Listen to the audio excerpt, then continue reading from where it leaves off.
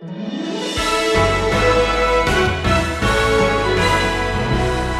George Mueller opened an orphanage, he had a specific goal in mind. The primary reason for establishing the orphan house was that God may be glorified, showing that it is not a vain thing to trust in Him, and thus the faith of His children may be strengthened. In other words, he wanted to start something that only God could support so that the believing body would be amazed and encouraged at the trustworthiness of God.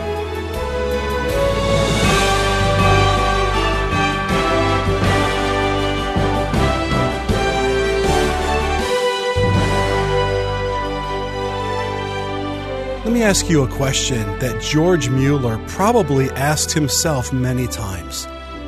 What would you rather be part of? Something that can be explained based on good planning, hard work, and a little luck? Or something that can only be explained by the fact that God worked in an amazing way? Well, for Mueller, he wanted to be involved in the latter. God used him to establish an orphanage and to run that orphanage in a way that made it clear God was doing what only God could do. Today on Wisdom for the Heart, Stephen Davey looks at George Mueller as he continues his series called Legacies of Light. Stay tuned for the next half hour and be encouraged by this fascinating and inspiring lesson. In her book entitled Mystery on the Desert, a woman by the name of Maria Reich described for her readers these hills and valleys. You may have seen pictures of them created by the Indians in Peru that were created centuries ago. Looping hills that would kind of run and circle around and then suddenly stop. Short mounds that would appear for no apparent purpose or reason, just sort of randomly appear, no sense or pattern. For centuries, all of these twisting depressions were thought to be mystical patterns, perhaps for some kind of ancient religious system. All the way up to 1939, they remained a mystery. But in 1939, the mystery was rather easily solved by a man by the name of Paul Cusack, a professor of anthropology. He discovered that these were not irrigation systems after all, and they weren't mystical, religious, whatever. They were works of art created into the landscape by the Indians. And he discovered it because of another discovery called an airplane. And he flew overhead, and because of a higher-than-earth perspective, he was able to discover the form of a bird, the forms and patterns of other animals. The landscape had effectively been this unique canvas upon which these Indians rather creatively created these birds and animals. Once he flew overhead and he gained this higher-than-life perspective, he could see it all clearly. Imagine, though, which is still somewhat mysterious, creating art that you really can't understand on planet Earth. Creating artistic forms of beauty, outlines of animals that you really can't fully appreciate or understand until you get a higher perspective. But as I read that, and you're already 5 minutes ahead of me, this is a wonderful analogy to the Christian life, isn't it? It is. Turn to Romans chapter 8, very familiar, bold statement. Many of you probably have this text memorized. He writes in Romans chapter 8 and verse 28, "For we know that all things work together for what? For good, to them that love God, to them who are called according to his purpose," right? The Apostle Paul is basically saying that all these seemingly random patterns in our lives, Paul effectively says with this text we've got to get a higher view of life in order to really appreciate what God is doing. And you notice here he speaks with absolute confidence, doesn't he? It begins with, for we what? Know. Now you notice he doesn't say that all things are good. He says that all things work together for good, because all things aren't good. All things work together. The word work together, wonderful Greek word synergeo, which gives us our word synergistic. That's what Paul has in mind. Any one event in your life may not seem to be working out. Paul is saying that every single event synergistically produces something better than any one of those single events. It produces that which is, in the mind of God, good. You mean an event of evil? Of false accusations? Cruelty? Injustice? Crime? Failure? Broken relationships? Hatred? Pain? Suffering? Jealousy? Abandonment? You mean that? Yes, because every one of those single things I mentioned occurred in the life of Jesus Christ in his final days. And they all worked together, something that we would say was good. Paul says this is going to happen, and this higher than earth perspective is something that we need to pursue. That is, those who love God and are called according to his purpose. Those are, by the way, just two descriptions of believers. You love God. You've been called by God to a purpose which he will fulfill in your life, not only now, but in the future, in your glorification and perfection and that time and moment when we will see him face to face. So every random hill, every twisting valley, every steep ascent, every quick descent, every sudden stop or start is the artistry of God at work in our lives. And we take it by faith, and eventually, thank God, we will get an elevated view. But we struggle through it now, and we'll see the work of God, probably explained by his grace. We'll look back and see so many things so much more clearly. Now, there's a lesser known verse that we could call a twin verse of Romans 8:28. It's Psalm chapter 84, verse 11. Look there. For the Lord God is a sun, S-U-N. The only time you find that in the word is here. For the Lord God is a sun and shield. The Lord bestows favor and honor. Now watch this. No good thing does he withhold from those who walk uprightly. O Lord of hosts, blessed is the one who trusts in you. Again, this is a reference to every believer. And with incredible confidence, matching Paul, you have the sons of Korah here who are composing this musical statement of faith. No good thing will he withhold from his children. So if you don't have something, God would say it's because I don't view it as good for you. If you have something that you don't want, God would say you have it because I consider it good for you. It has an ultimate purpose, and I'm working it all out in your life. These texts, this higher than earth perspective, become the foundation for one of the most amazing testimonies that I have studied. And I have to tell you, it's been difficult to wind this thing down because the series ends with our next study, and to try to figure out which two to bring to you, one tonight, one then. But this man has just sort of leapt off the pages as I have scanned biographies, I have read more in detail.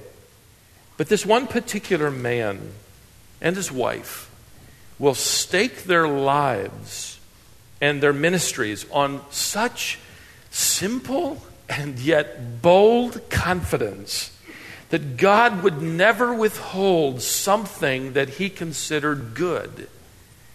in their lives.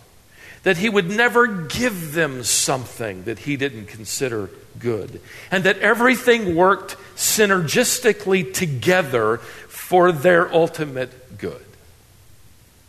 Now, before I give you his name and talk about his fruitful ministry, you need to know he was an unlikely candidate for God's service. In fact, everything seemed to be working together to keep him away from the Lord. His name was George Mueller. He was a German, born in technically the Kingdom of Prussia. It seems that both of his parents were unbelievers. In fact, his father was a revenue collector for the government, made plenty of money, seemed to live for it. George and his brother routinely stole from their father in order to support their own lives of gambling and immorality. His father decided when George was rather young to make a Lutheran minister out of him. Not because of any kind of spiritual calling or obligation, but because the Lutheran ministers were supported by the state. It was a good living, comfortable. So he sent him off to study for that. That didn't work out too well. It all fell apart, in fact, when his mother suddenly died. George was 14 at the time and unaware that she had died.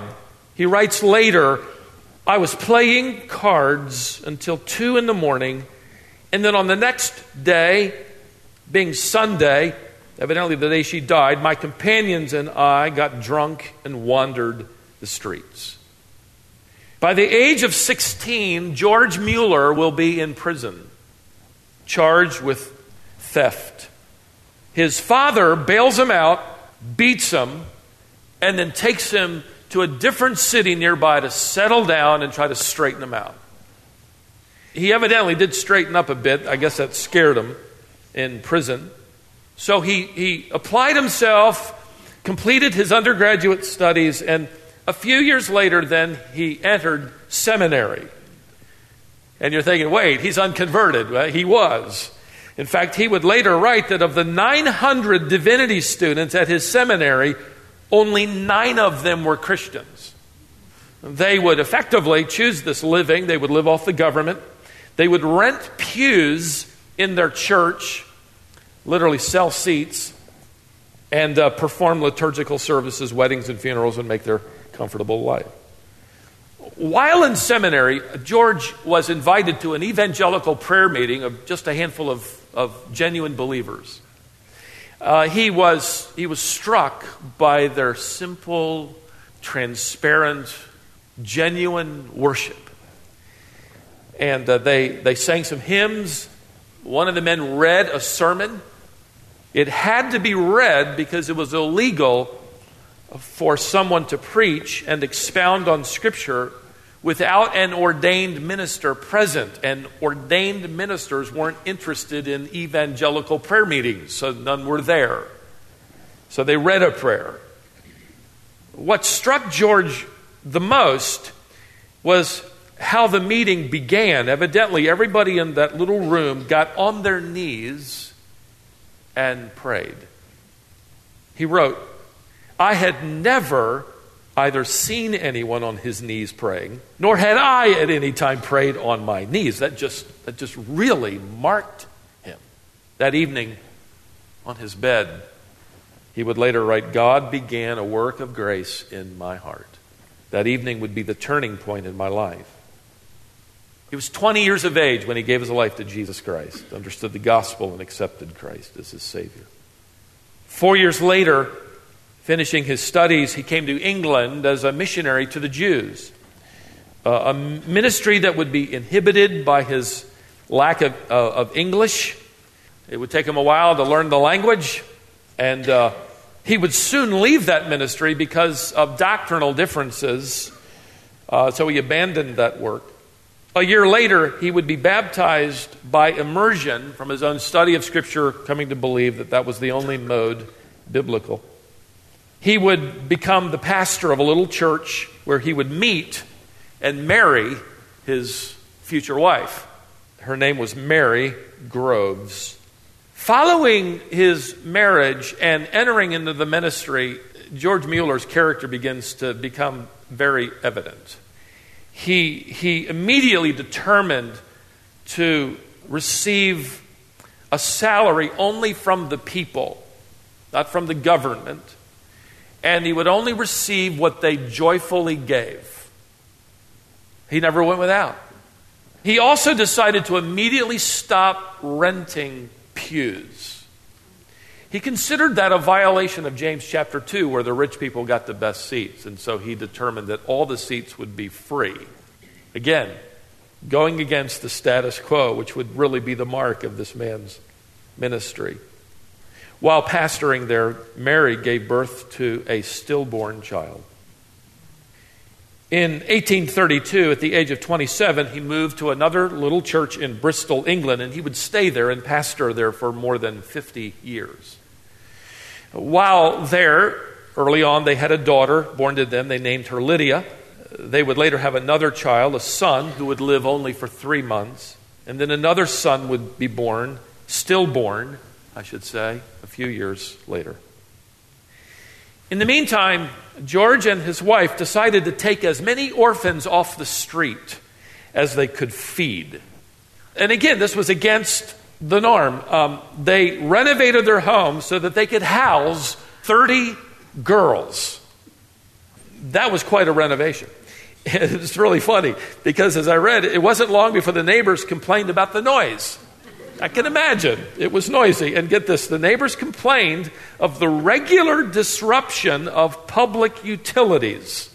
Evidently, when all those girls were getting ready, the pipes drained out and there was no water for the neighborhood. So at the beginning of the ministry here, George Mueller and his wife began to take kids off the street. They had one rule: there could be no living father or mother. They wanted the truly destitute. They began a tremendously fruitful ministry. Within 10 years, without any appeal for government funding, even believers, a house was built to accommodate 300 children. Mueller's orphanages, which eventually, by the way, included 5 buildings where they could house at any time 2,050 children, which they did, was only a part of his vision. What he actually did was he founded what he called the Scripture Knowledge Institute. And it had a 5-fold commitment. I'll give you the 5. First, to assist the education of children and adults by providing biblical curriculum. They would write, in fact, it would be translated in many languages. Secondly, to distribute Bibles. Third, to distribute biblical materials, tracts, and literature. Fourth, to support missionaries to other lands. And fifth, to board, clothe, and scripturally educate destitute children who'd lost both parents by death. Now again, keep in mind the destitute condition for children in the 19th century. A supposedly civilized culture, and yet when George Mueller began his orphanage in 1832, there were nearly 10,000 children in prison under the age of 8. A lot of that simply had to do with the fact they didn't know what to do with them. So the first surprising element to me of his ministry was, well, not only that he pastored a church for more than 50 years, but that his orphanage was only one of 5 vision statements. The second surprising element of his orphanage ministry, in particular, was his primary objective. Now, you might think, after what I've already said, that the reason he started the orphanage was because of all those destitute children. He wanted a way to encourage other believers. In fact, he wrote this, and let me quote him. The primary reason for establishing the orphan house was that God may be glorified should he be pleased to furnish me with the finances, showing that it is not a vain thing to trust in him, and that thus the faith of his children may be strengthened. In other words, he wanted to start something that only God could support so that the believing body would be amazed and encouraged at the trustworthiness of God. And this is how he went about doing it. Because of this mission and perspective, then, it's one of the reasons why he never asked directly for any funding. He wanted God to do it so clearly that everyone would be encouraged who knew God. He did, however, publish a report. He published it annually. It included personal stories and testimonies, and he would mail it to everyone who had ever donated any money, which of course had a powerful effect. In fact, as an older man in his 70s, he wrote, and I quote, "We do not doubt that the Lord used these reports again and again as instruments in leading people to help us with their financial means." He just simply told the story of what God was doing. George and his family never took a formal salary. He maintained that position.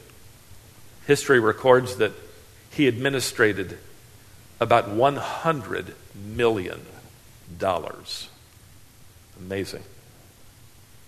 There were times in his early years especially when the finances didn't come in until, just the nick of time. You probably heard some of those stories, and I did verify that one of the more popular ones was indeed true. On one occasion, he sat at breakfast. He had one orphan house. He had 300 orphans gathered there for breakfast. They had their plates in front of them, nothing in the plate, and they had their cups in front of them and nothing in their cups.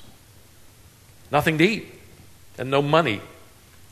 He stood and gave thanks for their breakfast. He actually stood and prayed, "Thank you, Lord, for this food." As he sat down, and I'm sure his staff wondered, okay, now what? A knock came at the front gate. It allowed a baker to enter who had been unable to sleep the night before. And he explained that he knew he must bake bread for everyone. And he came to deliver it. As soon as he left, another knock came, and the village milkman, whose cart had just broken down in front of the orphanage, knocked, given entrance, saying that the milk would spoil by the time he fixed his wagon, and would you be in any immediate need of free milk? They just so happened to be in need of it. And it was enough for 300 children. George Mueller would write this as an old man. It simply needed to be seen that if I, a poor man, simply by prayer and faith, could establish and carry out an orphan house, it could be instrumental in strengthening the faith of Christians and serve as a testimony to the unconverted of the reality of the things of God. Did you catch that? I mean, George Mueller wanted to simply have the opportunity to become a visual aid to the world of God's faithfulness, to demonstrate that God was real. That God would, as he would write, quoting one of his favorite texts, not withhold anything he considered good for those who walk uprightly. By the end of his ministry, and his ministry wouldn't end with his life, it would continue under the leadership of his son-in-law long after his death. But at the end of Mueller's life, the Institute would have distributed 244,000 biblical resources, 285,000 entire Bibles, 1.4 million New Testaments. They would have supported numerous missionaries, and one of their favorites happened to be Hudson Taylor, and housed and cared for and educated just over 10,000 orphans.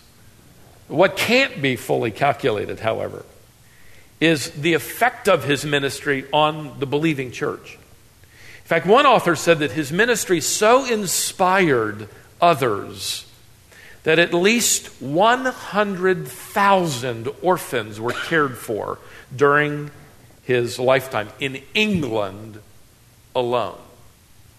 But I have to tell you, if I can just kind of bring this thing down to a close here, to study the life of George Mueller is to study the life of someone who simply took God at his word. There was a simplicity about him. He loved to read the word. He would read it just over 200 times in his lifetime. And he had a very simple, transparent prayer life, which continues to be so commendable. But he just simply encouraged everybody to trust God, and that God was trustworthy. In fact, I discovered this particular tradition. When each child reached young adulthood and was able to live on his own, George Mueller would bring that young adult in and pray with him. And what he would do is he would put a Bible in their right hand, and he would put a piece of money, a coin, in their left hand. And before he prayed, he would look at that young adult and he would explain that if they held on to what was in their right hand, God would make sure there was just enough in their left hand. That's so good. That's how he lived. When he gave his life to Christ, you remember? He was struck by believers getting on their knees to pray. That would become his practice as well. When he was 92 years of age, he led a prayer meeting at the church that he'd pastored for decades on a Wednesday evening. He had asked the next morning that his hosts bring him a cup of tea. But when they knocked on the door the following morning at 7 a.m., there was no answer. They entered and they found him beside his bed, having died while praying on his knees. That's how he lived. That's how he died. He remains a living testimony to the church to this day that God will not withhold any good thing to those who walk uprightly. Those good things might be steep hills, they might be twisting, turning valleys, but God will keep his promise.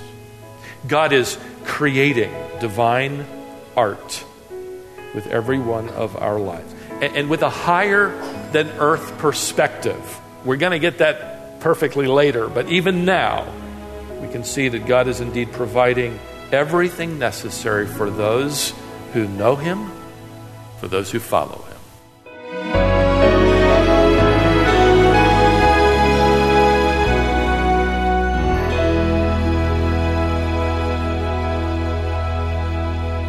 One of the reasons why the life and example of a man like George Mueller is so profound is because it's so rare. This is Wisdom for the Heart with Stephen Davey. This series is called Legacies of Light. Look for it on our website, wisdomonline.org, or call us today at 866-48-BIBLE.